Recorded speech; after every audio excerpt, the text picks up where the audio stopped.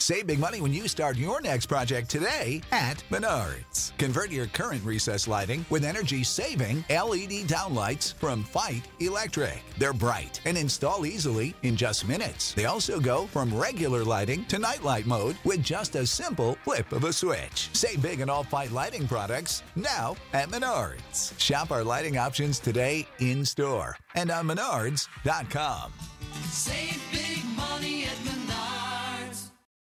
When you need mealtime inspiration, it's worth shopping Kroger, where you'll find over 30,000 mouth-watering choices that excite your inner foodie. And no matter what tasty choice you make, you'll enjoy our everyday low prices, plus extra ways to save, like digital coupons worth over $600 each week. You can also save up to $1 off per gallon at the pump with fuel points. More savings and more inspiring flavors make shopping Kroger worth it every time. Kroger, fresh for everyone. Fuel restrictions apply.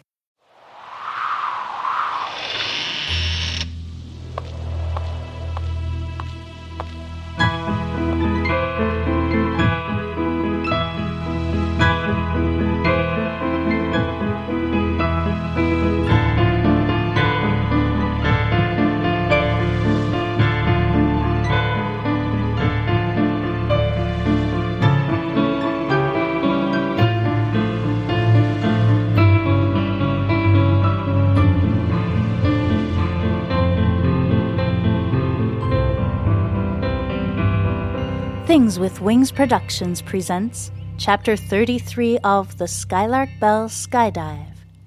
I'm your host, Melissa Oliveri.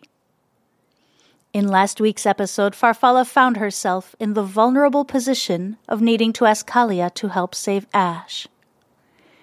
In today's episode, we read Chapter 33, The Vanishings, in which Farfalla fully steps into her role as the infamous Dialanji.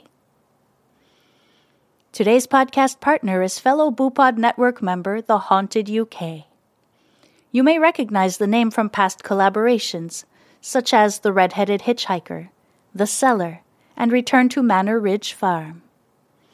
The Haunted UK is a brilliant podcast that explores both the paranormal and the unexplained. Be sure to check the show notes for a link to their podcast. Now, you know what to do. Settle in. Grab a blanket and a warm drink. We're getting started.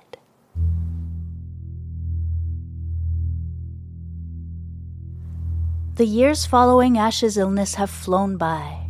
He's never questioned why he stopped growing, instead approaching the world with an eternal childlike wonder. It is sad and sweet all at once. I didn't realize, when I had Kalia put him in the tree, how unnatural it is to be a parent to a child with no expectation of evolution or growth. I sing him the same lullabies. We play with the same toys, play the same games. It is like an endless loop. I think Kalia knew. That's why she sent Mr. and Mrs. Barnaby. It happened one spring day. It was very early morning and Ash was still asleep.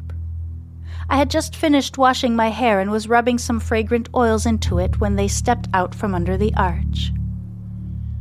I remember the look on their faces. Not surprise exactly. Perhaps Kalia had explained to them what was going to happen.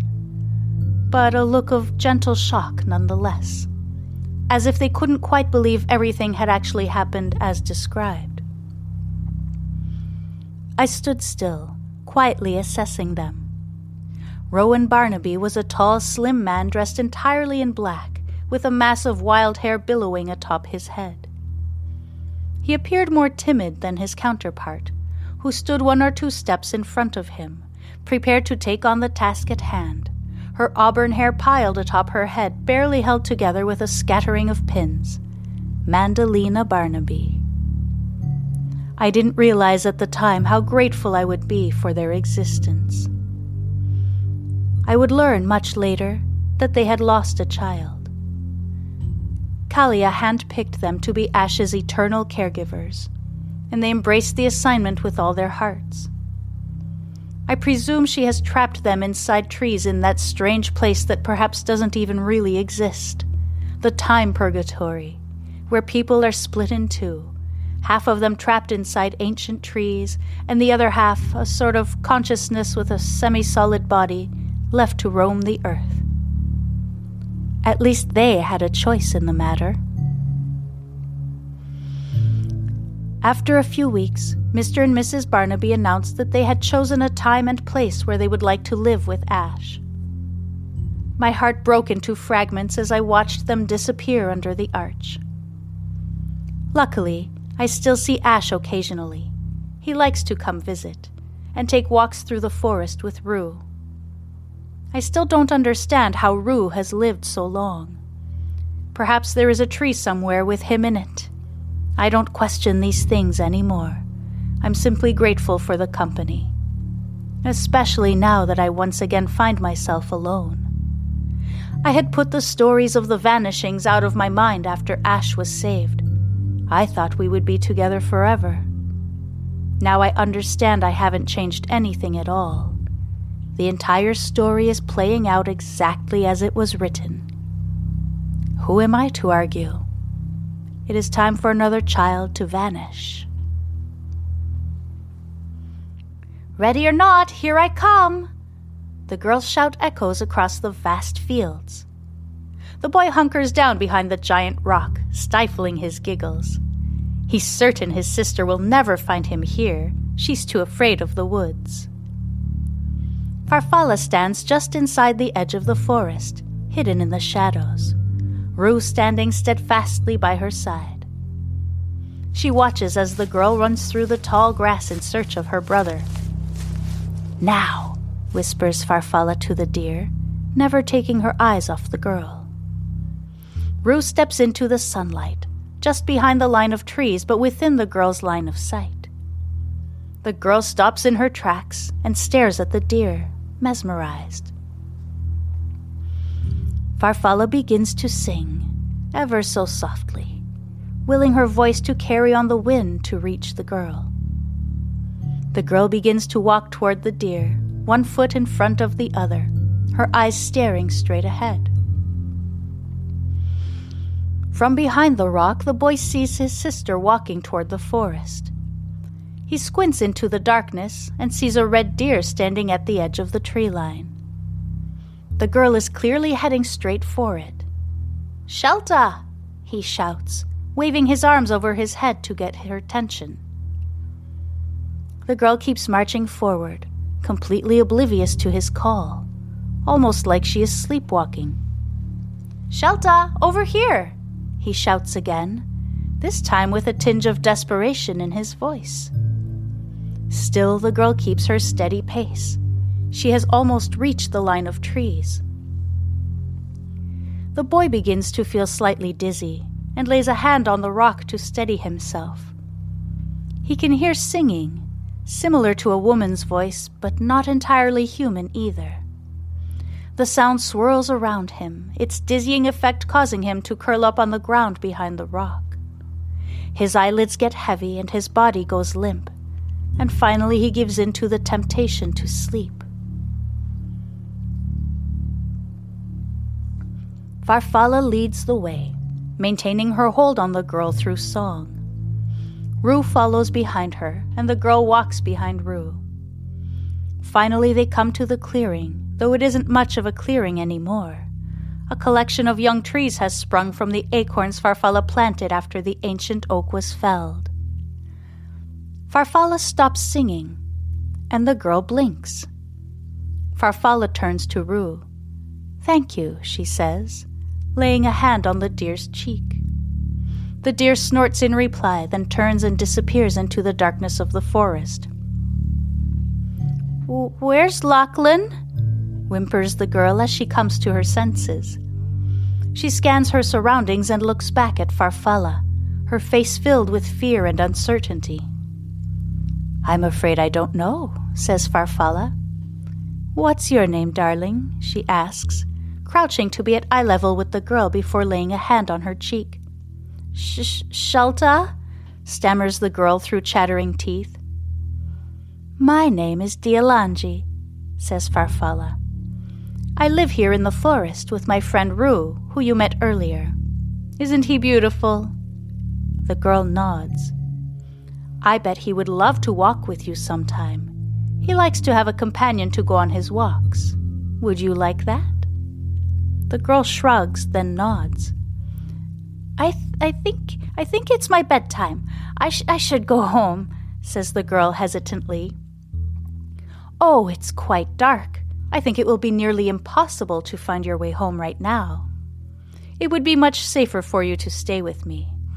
I even have a soft bed for you to sleep in, and some toys, and chocolate, says Farfalla, opening up her hand. The girl looks at the pieces of wrapped candy in Farfalla's palm and smiles. May I have two? She asks. Farfalla laughs. You may have them all, she announces to the girl's delight.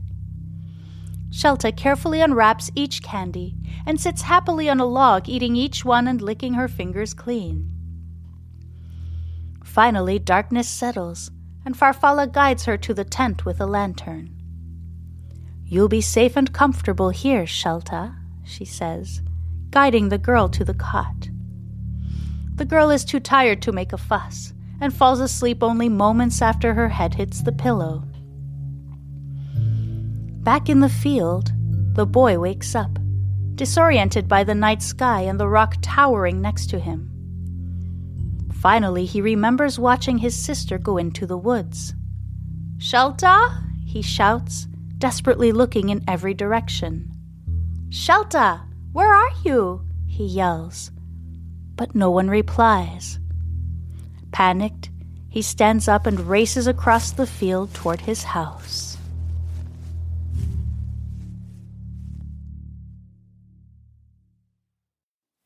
Thank you so much for listening. Join me next week for Chapter 34, Shelta, in which a new addition to Farfalla's life becomes instrumental in her plan. The Skylark Bell is brought to you by Fate and Starling Publishing and features original music by Cannell. Leaving a rating or a review on your preferred podcast platform is incredibly helpful in helping the podcast gain visibility so others can find and enjoy the story of the Skylark Bell. It's a quick, easy, and free way to support my work. If you'd like to support me further, you can also subscribe to Patreon, where you'll get early access to ad-free episodes, as well as digital downloads of the music. And be sure to follow me on social media for updates. I love to connect with listeners. Just check the show notes for all necessary links.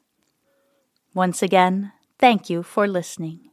I'm Melissa Oliveri, and this is the Skylark Bell Podcast.